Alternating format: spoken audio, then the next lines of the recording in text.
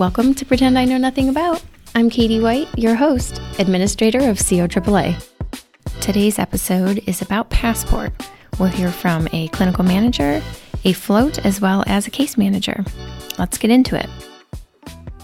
And today we are learning about Passport with Sue Housen. Welcome, Sue. Thank you. Happy to be here. Let's jump in and learn a little bit about you for the listeners. So how long have you been here? What brought you here? Give us the rundown on Sue. Okay, I appreciate that. So I've been here almost 22 years. As far as what brought me here, the funny thing is I kind of came a little bit kicking and screaming. So I'm a social worker, and my mom was not technically a social worker, but she always did social worky things. And her career was in New York State, where I grew up. And so I, as a little girl, used to go out on home visits with her. She did a lot of work with older adults, setting up services in their homes, very similar to what we do here. So she worked at a local area agency on aging in New York. I remember going to things like, bring your child to work day, and she would be like, oh, this is Dan, and he just got out of prison, and, that kind of thing. So I had that social work experience from a really young age. And I remember just always, relating to it. And I became actually a personal care aide during my breaks in college. So I would be the person going into people's homes and helping them. And I remember the building where my mom worked, something really left an impression on me because there was a piece of graffiti on the building that someone had spray painted that said, God is poor. And that, just as a little kid, that really affected me. Interesting. Yeah, that message was really strong. But I kept telling my mom, I don't want to be a social worker. I don't know if I want to do this. But I just was drawn to it. It's in my blood. I have other family members who are social workers too. So, okay. But I remember interviewing at COAAA and just being like, wow, this is I was so impressed with such a healthy environment. And I was just like, this place just seems really well run, and the people are super nice. And I could just tell there was a lot of evidence that things were done in an intelligent manner. Mm-hmm. And I remember coming in for the interview and just being kind of low key about it. I'll just do an interview just to kind of practice. But I didn't know that it was someplace I really wanted to work. And then just all of the encounters I was having with people, I was like, wow, I really like this place. I really want to work here. And then I started working harder at the interview. Yeah. Oh my gosh, I love that story. And so who was the director at the time? Cindy Farson. It was Cindy. Yeah, okay. Cindy was the director at the time. Yeah. Great. So social work chose you, it sounds Social work chose me, definitely. Okay. Yep. I love that story. I didn't know that you were a personal care aide. Yeah. I think we need to do a little survey here because there were I was one of them too. In college, I was a home health aide. And I think there's something to that around career paths that we need to be leaning into a little bit. So, yes. Okay, so now we know a little bit about Sue personally and how you came here. Now can you share your title and then give a little overview of your program? Sure. Thank you. So my title is clinical manager. So I oversee the Passport waiver program in an 8-county area. And we serve older adults age 60 and older. And just about everybody that we serve is based in a home environment. So that would be in a community setting, so not an institutional environment. So they're in either a house or a trailer or an apartment. And all of these individuals, we're trying to prevent premature nursing facility placement. Okay. If that's what the individual wants. So, we do honor that choice. And if somebody decides, no, I actually want to go to a nursing facility, then we help to facilitate that as well. Okay.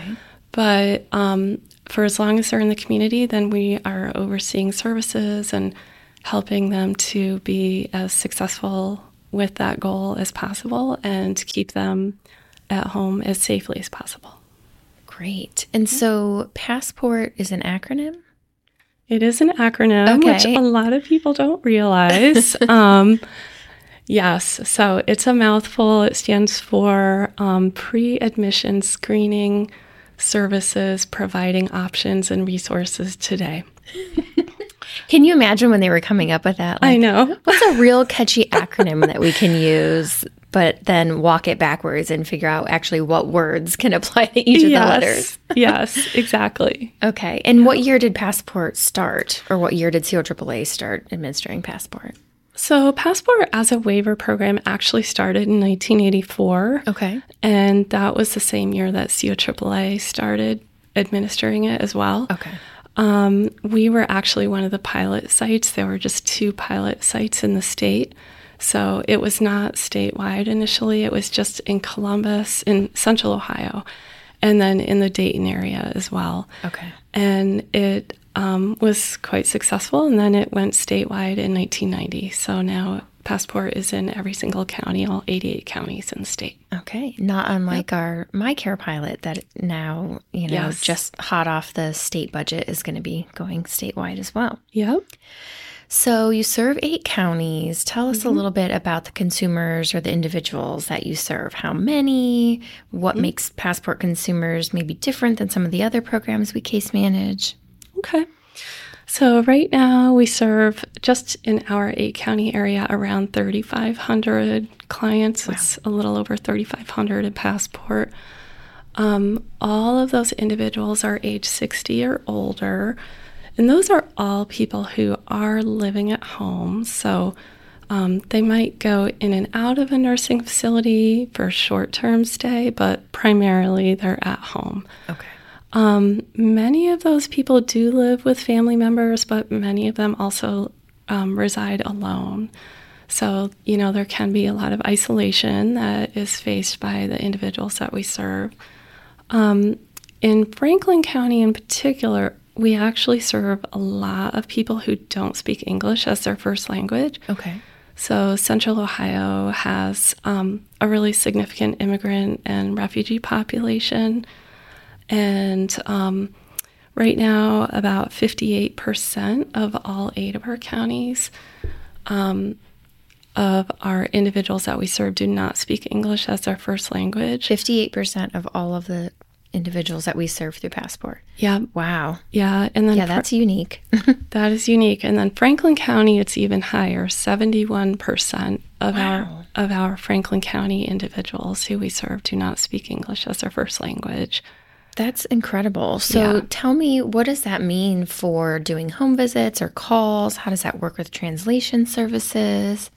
So we do have to work really closely with translation services. It can be a challenge at times. The case managers actually really develop relationships with some of the interpreters that they tend to utilize over and over again. For a lot of these folks, they do have family members in the home who can also help translate for some situations if it's just like a routine contact. So that's actually really helpful. What we tend to find is that many of the cultures that are represented by the group of people that we serve, it's kind of a basic sort of philosophical tenet that family steps up and that, we don't, it's like sort of a more traditional American ethic is like, independence and, everyone's kind of out that rugged individualism and all that. But that's not true of so many cultures, and family comes first in many, many cultures. And so a lot of these folks are living with extended family and in some cases close friends who are really kind of called family or, understood to be family members, even though they might not be biologically related. It's that social support network and Exactly. Yeah. Okay. Exactly. So if an individual is getting ready to do a visit, they might call an individual translation service company. I assume we have kind of a bunch of them that we go to, and then they would coordinate that. Mm-hmm. So an individual would either do it over the phone with them or go out and actually do the home visit, right? Yes, exactly. Most of the time, there will be an interpreter actually in person, meeting them there in the home. Okay. Yep. Got it. So I did a home visit with, I think it was a passport case manager, right? Yeah. And there was an interpreter that met us there and went in. It was pretty cool. That's awesome. And so with such vast cultural considerations that we need to be taking, do we have ongoing trainings, or how do we make sure we're, being the best clinicians in that area?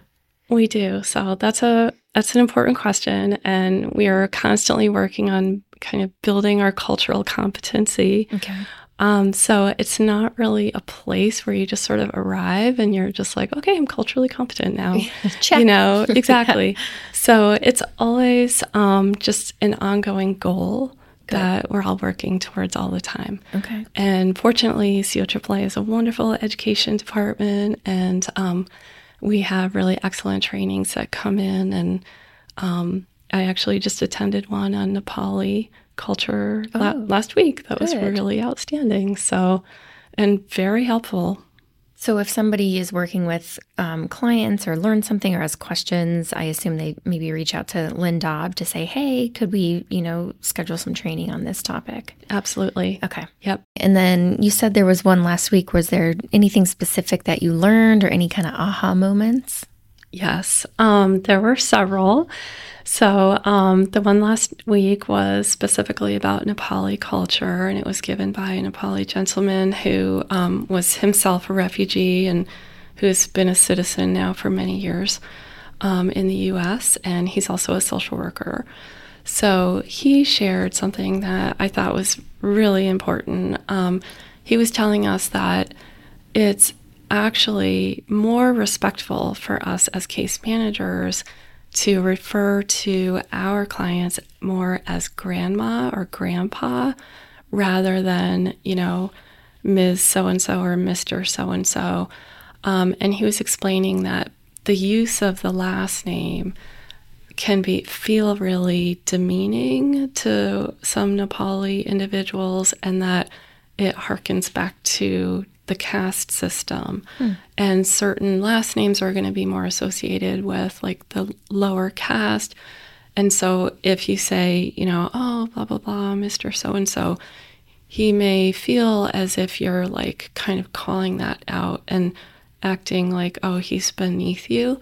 But if you say grandpa, if you call him grandpa, and he said the word to use is baba, he said that could actually, he'll feel really honored by you. He'll feel really respected. And same with grandma. He said, call someone grandma, and they will feel so honored and appreciated by you. And I believe the word for mom or grandma was mai. Okay. So that's major. That was really major. And I asked several case managers who I saw were there and have worked with this population for a long time, had you ever heard that before? And they were also stunned. They had not. So that was a really great example to learn. Yeah. And those are the things that are important when you're in someone's home, right? Absolutely. And you are wanting to be respectful and to know, what to say to make sure that someone feels what you're intending that they feel. Absolutely. There was another example too where, we meet with a lot of people who might be in the dying process. It's older adults or have a loved one in the dying process. And so, maybe our client is on the program, but maybe their spouse has just died or something like that. And he said, again, like kind of in American culture, a lot of times we're so used to like, oh, so-and-so just died. Can I give you a hug? Or we're kind of big on touch or just like touching someone's arm, maybe patting them on the arm. And he said, it's really disrespectful to do that when someone is mourning, when they're recently mourning and grieving.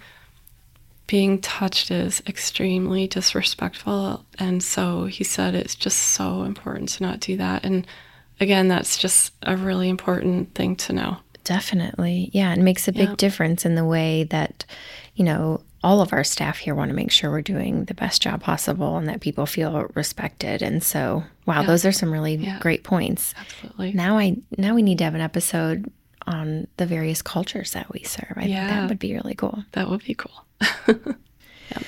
So, okay, 3,500 individuals being served. How big is your staff in Passport? So right now we're at right around 64 staff, and we're actually a little bit under where we'd like to be. So it should be closer to 70. Okay. Yeah. And that's total staff. So case managers, care coordination assistants, all of that. That's exactly right. Okay. Yep. So in our next episode, we're going to be talking to a case manager as well as a float. So we'll learn more about those, but tell us about some of the other positions in Passport too. So we have our wonderful supervisory team as well. And the supervisors work really closely with the case managers. We really have a culture of support, and this work is challenging and it can be stressful, and there's a lot to learn as well. So the supervisors play a strong supportive role in just helping their staff to problem solve and offer support and kind of be sort of coaches and cheerleaders and everything else. Everything in between. Exactly. And then we also have some Medicaid support staff, and they are amazing. They work as kind of liaisons to the Medicaid Job and Family Services offices for all 8 counties. Okay. And so that is very niche knowledge. I would say in many cases our Medicaid staff know Medicaid better than some of the county workers just because they've been doing it for a while. So we're very fortunate to have that team. And then the office support staff, we have a team that we call Passport Support, and we just added to that team. So now we have 4 members of that. And these folks basically are just doing all kinds of things. They're sort of jacks of all trades to help support the case management staff in their work. Okay. Yeah. And so a huge piece of what case management and others do for Passport is connecting people to services. And so there's a whole other side of the shop where we have almost 400 agencies that are contracted Passport providers. And do you mind sharing a little bit about how that works or any thoughts on that? Sure. So, it is interesting. This is one of the things that does make Passport a little bit different, is that because of the fact we have so many individuals from other countries originally, many of these folks do actually hire their own family members to be their paid workers. And they usually do that through an agency, a provider agency. So the family member can go become employed, apply for the job, become employed through that agency. So that has actually been a real strength of the program in many ways. Throughout the pandemic, when there have been so many staffing challenges and just, it's such a universal challenge right now. Right. It's actually really helped our area because it's family. In many cases, the people are already living right there. They're able to step up and ensure that the work gets done. So that's been a real strength of the program. That's helped us a lot. That's interesting. So it kind of goes hand in hand with the maybe cultural differences in caring for family members. Yes. And then assimilating that into a very American system to go apply for a job, work for a company, and get paid to provide the care for your family member. And the nice thing about having that also is that then, you already have someone who speaks the language. You already have someone who understands the maybe culturally specific behaviors and culturally specific foods that they need to prepare and all of those things. So it can eliminate some of the challenges that you might have with having a more outside type person come into the home. Yeah, super interesting. Mm-hmm. So I want to make sure we at least give a nod to another huge portion of your work, which is the assisted living waiver. Mm-hmm. So do you mind giving just a brief overview of that? And then we'll have you and some others back to do another episode on it. But I want to make sure that people, when they're listening to this, associate both programs with you. Absolutely. So the assisted living waiver is also a statewide waiver. We have several hundred clients in our eight county area here, the COAAA. Right now, we have 3 case managers on the assisted living team. It's clearly a much smaller team, and 1 supervisor that oversees that. And she also oversees passport staff as well. So the 3 case managers, we're very fortunate because they've all been doing this for a really long time. They're all total professionals and really know it like the back of their hand. Okay. Yep. And so the waiver, just maybe give like a definition of what the assisted living waiver is or does for older individuals. Sure. So tend to call it the AL waiver. Okay. And the whole goal is to serve individuals in a certified assisted living facility.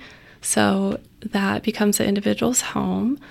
And it's an opportunity for Medicaid to pay for the care in an assisted living setting. So, there are lots of people out there where they just can't quite maintain successfully in what we might think of as a more traditional home setting, like a house or an apartment. And they need that structure of being in a facility, or they may just want the social aspect of it. To be around a lot more residents. The other thing is that you have, the sort of built-in structure of your meals are right there on site. You've got a nurse available who can bring you your meds and things like that. So it just provides that extra structure. It's a big difference. Yeah, so it's the in-between where if you are qualified for Medicaid, you can choose that type of setting. Yes. And again, we'll go more into it. But the state budget also passed higher reimbursement rates to hopefully encourage more ALs to participate in it. So yes, some good stuff coming down the pike. A very important thing. Yes. It is. So tell us about your typical week or, couple of weeks, depending on what you've got going on. But, a week in the life of Sue Housen. Okay.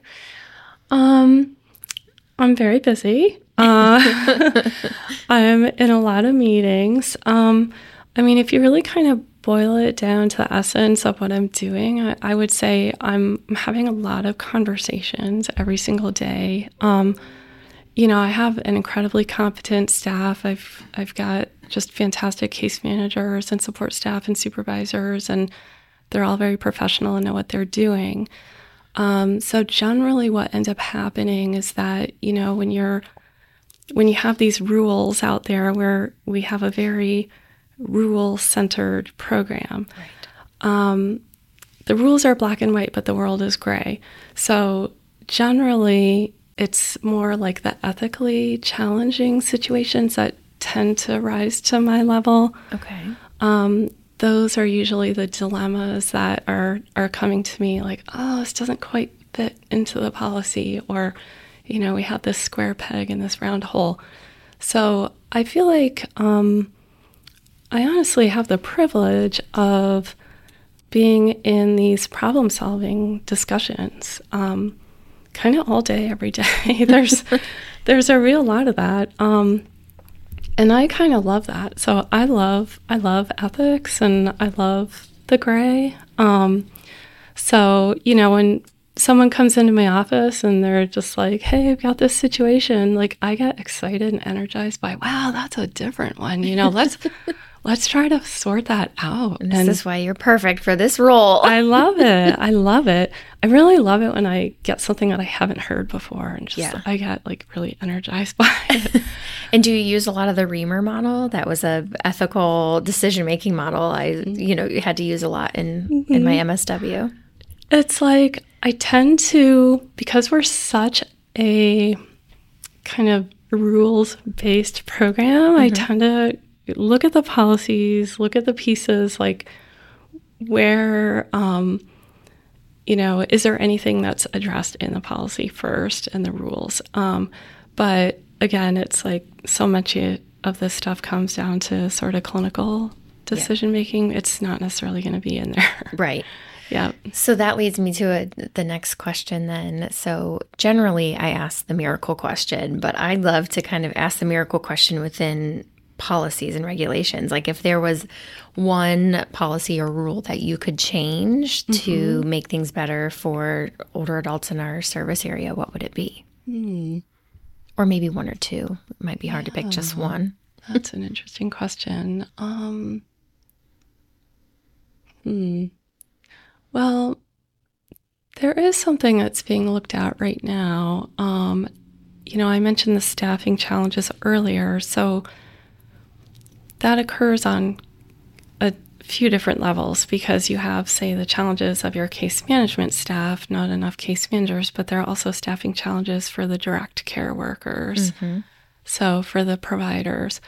And the state has, during the pandemic, has enacted a bunch of flexibilities around, who can provide the direct care.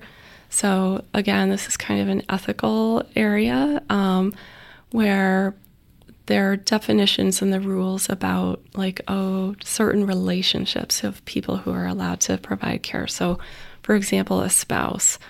The rule would say, a spouse is not really supposed to be paid for providing care to their loved one. And so there's kind of like a certain philosophy that's embedded in a rule like that, because there's this kind of understanding or notion behind that, well, a spouse should be doing that for free. An expectation of... It's an expectation. So it's, there's certain judgment that is embedded in rules sometimes. And so, but what we've seen during the pandemic is that, there are times when the spouse might literally be the only person there who can provide care. And, we've had people wait months and months on lists just waiting to get an outside aid from an agency. So some geographic areas are harder hit than others. So it's like if the spouse, if that's their only means of income and they can't leave the home to go get a job elsewhere, then that might be the best solution. So I think it's important that the state is kind of studying this and allowing for some flexibilities, because it's a way to help solve the problem. Yeah, it's I had a supervisor that coined this. It's feeding two birds with one muffin. It's like it's providing the care that you need and also providing economic stability to a home that needs it. Yeah, absolutely. Okay, yeah. I like that one. So my final question for you is, what do you want listeners to know about Passport? What else should we know about the program or the people, or, any kind of last encompassing thoughts? I think, first of all, Passport is just very near and dear to my heart because I've worked in it for so long, and I just think it's a wonderful program with such an important mission. We really honor individual choices, and even though we have all these rules and things that we have to follow, I always say, as I get older, I want the right to make bad decisions. I love that. That's a basic human thing, and that's important. So I think it's really important to me that we honor people's dignity and their ability to be human and make mistakes and make bad decisions, but still be able to receive service at home as long as possible. So I think that Passport does a really good job with that. And I think sometimes compared to some of the other waiver programs, I think we do a really good job with that. So I'm really proud of our staff because, again, I think some of that has to do with living in the gray. Yeah. Being willing to live in the gray sometimes. Being comfortable with that. Yeah. Yeah. Yeah. Thank you. And then what'll be nice is to kind of hear next from some case managers around sort of what a day in the life is for them and different challenges. And I'm sure we'll have some themes that emerge from both conversations. So definitely. I would really like to say that I just think that Passport has an amazing staff. I feel just so proud of our staff. I feel humbled by our staff every single day. And I'm almost going to get choked up here because it is a privilege to work with such professional and hardworking individuals every day. I agree. And I feel like that's one of the greatest joys out of this podcast is getting to sit down and really take time to learn about not only the programs and how they operate, but the amazing people from COAAA that work in each of them. And we get to hear some stories about consumers. And I feel like it's really just a great snapshot into what we do and how we do it and the awesome people here. Definitely. Yeah. Thank you so much for being on. I appreciate it. Thank you very much. I appreciate the invitation. All right, now that we have heard all about the history of Passport and Sue has given us that great overview, I also wanted to make sure that we heard from the renowned case managers of Tobin Shepherd and Wes Baxter. So welcome. Thank you for joining us to talk about Passport. Tobin, why don't we start with you? How long have you been here and what's your role? I've been with the Central Ohio area. I don't need to say the entire agency's name. I think we all know where we work.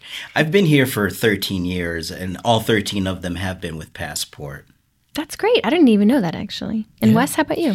I think it's 13 for me also, maybe 14. I took a few years off when we had our daughter was born, so I stayed home with her for a couple years there. So that puts me at like the same level, but I've spent time I started out in Passport, and eventually I went over into Molina a little bit when my care started, and then I did a little stint in Senior Options, and then I've been back in Passport for the last 5-6 years. Look at you around the case management block. All you have to do is do a little stint in Aetna, and then you get your whole punch card. You know, I've still got like 20 years to go, so I'm not ruling anything out. And that's on the record. You're not going anywhere for 20 years. So fill up his caseload. No, I'm just kidding. Feel bad for just kidding. You got 20 years too, my friend. I know. My wife won't let me stay at home until then. Yeah.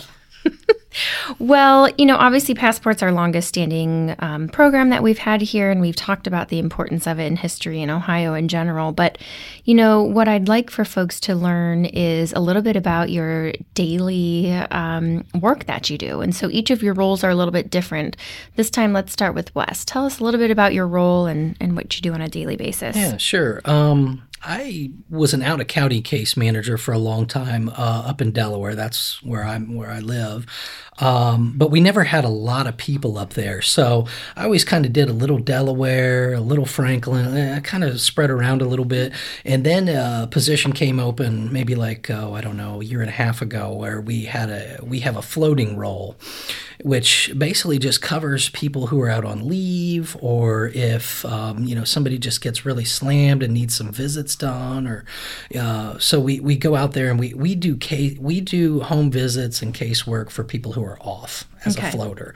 We also do staff for trainings for new staff, and then just some more of like the just kind of meeting with the supervisors and giving them kind of like the lay of the land as far as how things are going with case management and clients and things. Okay. And that float role is really important. I love the way that our clinical teams are thinking about staffing. It's difficult to step away for a vacation or sick or anything like this when your visits are piling up. And so I'm loving the way that we're utilizing that float role, and I hope to continue to see it grow, because I know it's stressful to go on vacation and think, well, I'm not really off for a week because I smushed all my work into the week before and the week after. Yeah, you got to work twice as hard before you go and twice as hard to get caught up. Yeah. But hopefully we can alleviate some of that. Kind of depends on, how many people we have out, but we're trying to cover things for others. It was a change for me because I was used to having those same people every year.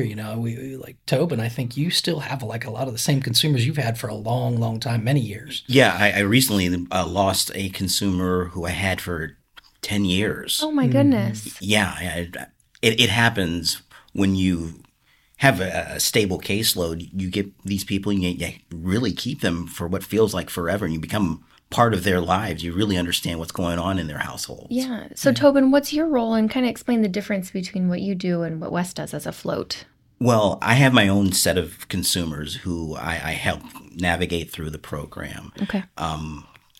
Currently it's up to 75. Oh, dear. I've seen more. Okay. I've also seen a lot less. And Okay. it's a lot easier when it's on the lesser end. Okay. But nevertheless, no matter what you have, these people are still deserving of getting a high quality experience when they're interacting with the program. Definitely. So we just go out there, you see as many as you can, you get them connected to resources, you try to help steer them down paths that are going to benefit them, while understanding in the same time you're dealing with individuals who have the right to make their own decisions. Mm-hmm. And it's not our job to agree or disagree with any of the decisions, but just to try to amplify their safety in making those decisions. Yeah. And so as a case manager, what is one of the biggest challenges you'd say you're facing these days? Staffing. Staffing. Not our staffing, which Okay. is tight already, but staffing in the providing agencies. Okay. Tell me more about that. My county is Fairfield, Okay. and the more rural counties are just struggling to find basic services. Mm-hmm. There's been a shortage for personal care aides countywide. It's now not uncommon for me to receive a new consumer and discover that they only have meals in an emergency response unit in place when their primary reason for signing up for the program was to get a personal care aide in. And I have someone currently who has been on the program for a year, and I've been looking for a solid year to try to find a personal care aide to help this woman out. It just doesn't exist, and it's because of where she lives. So how do you set those expectations for her around what she needs and what is possible? I have no other option but to be honest. I walk into their homes and I just let them know what the truth is, that the staffing is minimum or two doesn't exist. Mm-hmm. And that while I will work and I will work hard on trying to find you somebody, we can't make the promise that we're going to get you anyone anytime soon. I encourage them to speak with their family members, their friends, their religious affiliation groups, to try to find anyone else who can step in and just provide some help. Okay. Because if you're waiting on me, it could take me a day, it could take me a week, a month, a year. I can't predict that. Okay. We had to get really creative with how we were going to address this when things started to try to get back to normal here, and we got such a provider shortage for aides. Meaning after COVID? After COVID, yeah. Now I think there's what we look for a lot is, could we meet this need with a different service that we also provide? We do the minor home modifications. Sometimes if we can, make it easier for someone to get in their tub or their shower because it's a walk-in. We've had a walk-in established. If that person's like wheelchair confined, maybe somebody else could help them until we get them an aide by just making the whole process easier with like a walk-in shower or tub cut or something like that. And we've also utilized even more the consumer-directed program through Passport. It's a way for you to be able to get an aide without having to go through one of the contracted agencies. So essentially, you say, I think I want to participate in this type of program through Passport. And if you have somebody like a family member who wants to do the work, they can become licensed through the state, through the Ohio Department of Aging, to be an independent provider if they choose to do that. And some people have made that choice. It takes a little while to get on, maybe like 3 months or so, but we can provide services through agencies while they're waiting to do that too. So it's just another creative way the state's devised to be able to bring that service to more people, especially people who want to like kind of control it more in-house. Okay. So that's kind of taken off also lately. So again, it's this creativity, it's this thinking outside the box. How do we do what we used to be able to do really easily, right? Remember the days when there were just tons of agencies to choose from and you'd say, call these 3 and interview them and see who you want. And now it's like, okay, we know there's no AIDS. What else can we do? What's the actual problem? What resources do we have to try to meet this need while we wait? Right. And I think that's agency-wide, statewide actually. We're hearing that from all the different Passport sites around, the care providers around too. I had some place I was really going to go good with this. But must have been profound. Slipped out. Well, that's all right. It'll come back. Okay. And I do want to make sure. So we heard about case management challenges, and talk to us a little bit, Wes, about float challenges. So, it sounds like there would be some differences from carrying the same case for a long time versus float when you're stepping in and anything could be going on. Yeah. The thing that's challenging about being the float is your caseload's constantly changing over, and it could change over where like this week I think I lost like 20 people off my caseload, and then I got like 25 brand new ones. And I don't know these folks yet, but we have a way for them to call in to our Passport support gals, and we got to throw them a shout out too here, because Definitely. We have some Passport CCAs, which are kind of like how do you describe their role, Tobin?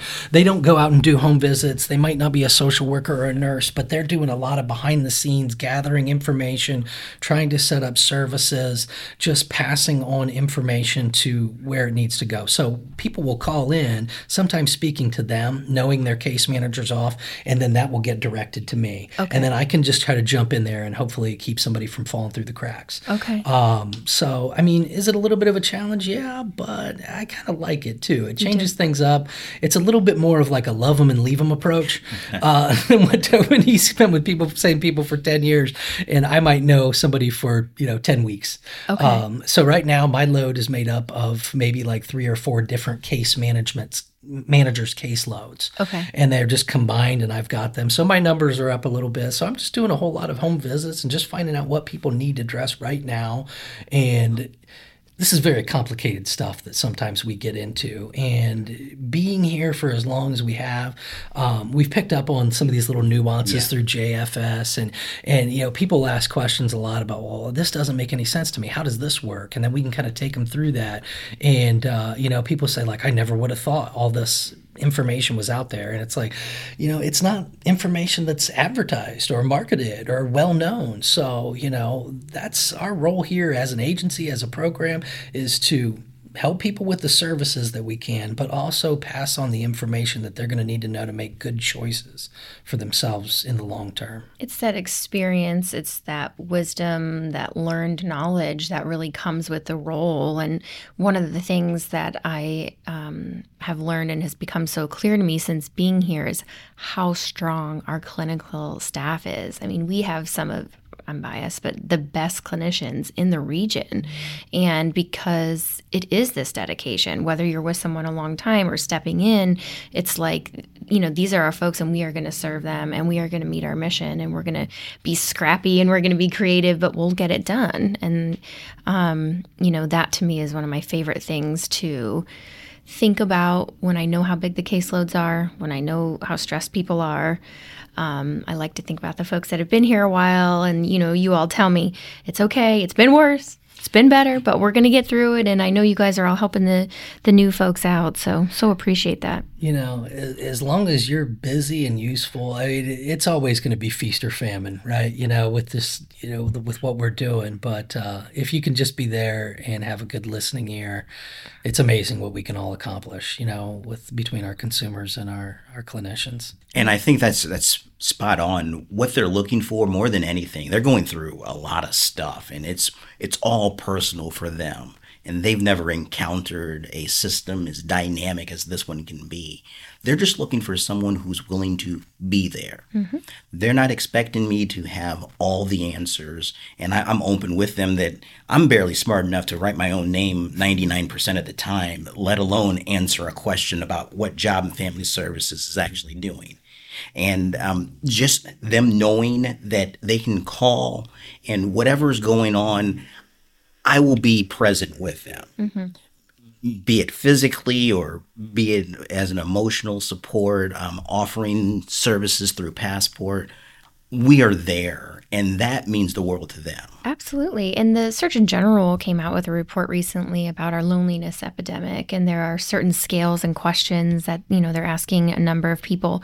One of the biggest things around isolation is, do you have someone you could call if you needed something?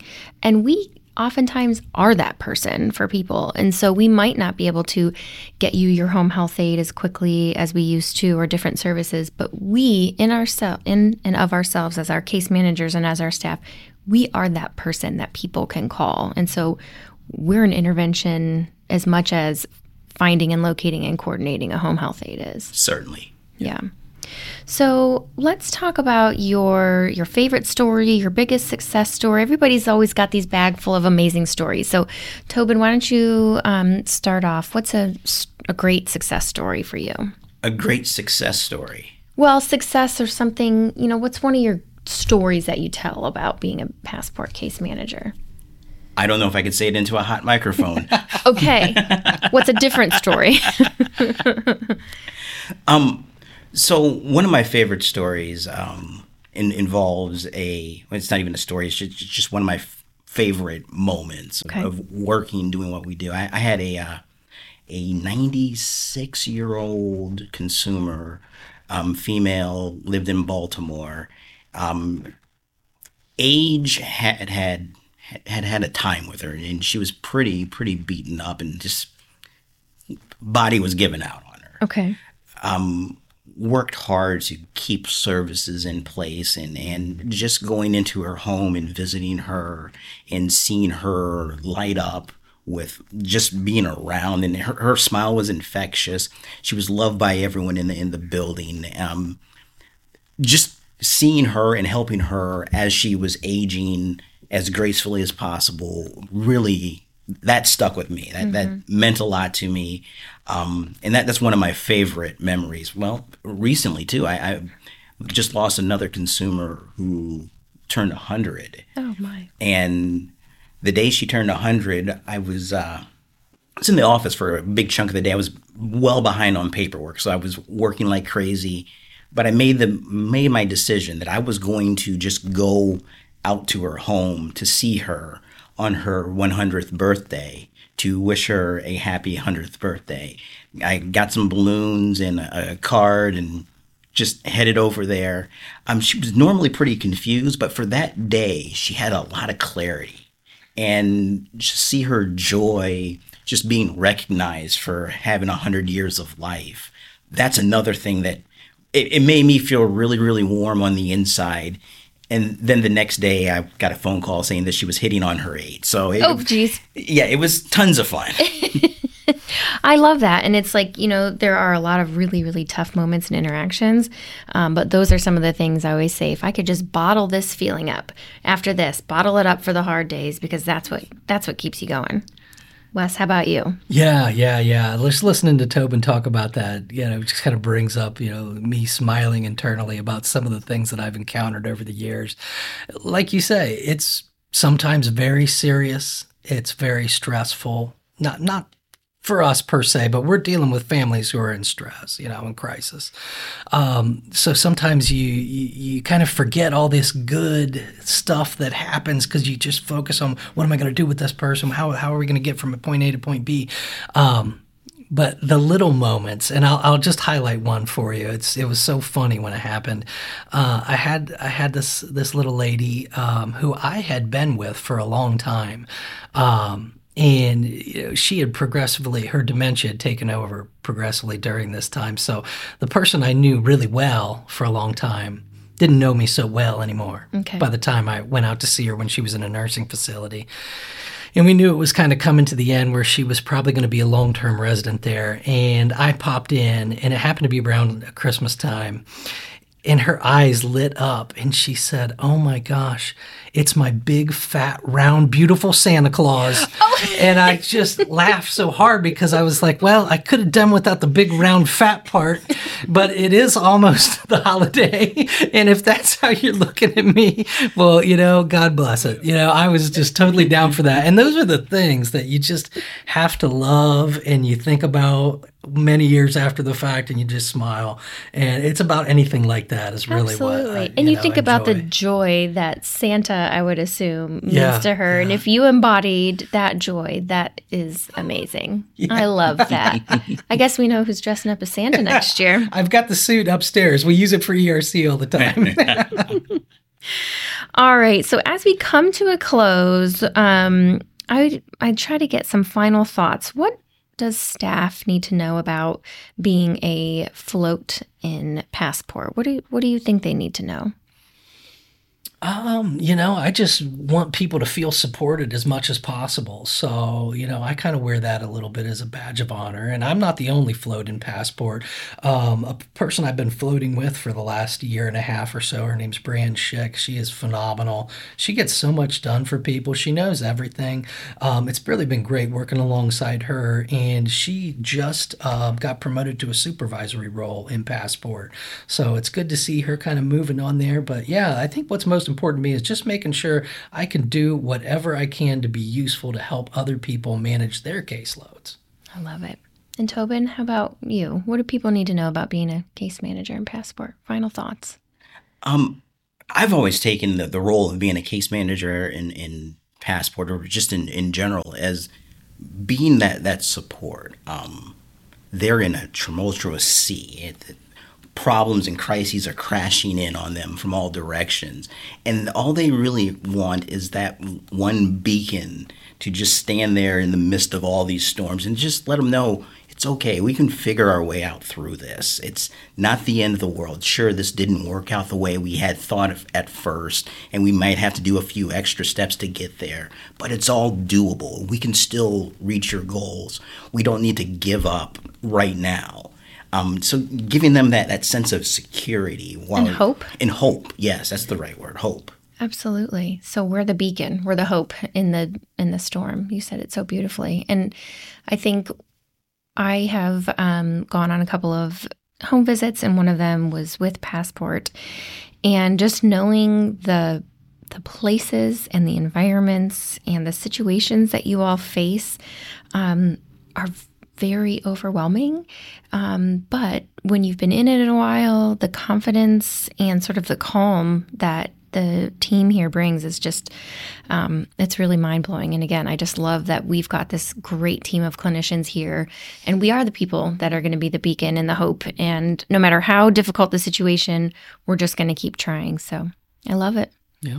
Yep. Happy I to tell be people here. all the time, I'm too dumb to know how to stop. You don't give yourself enough credit. You're an incredible And employee. if you feel that way too out there, come join our ranks. Yeah, that's right.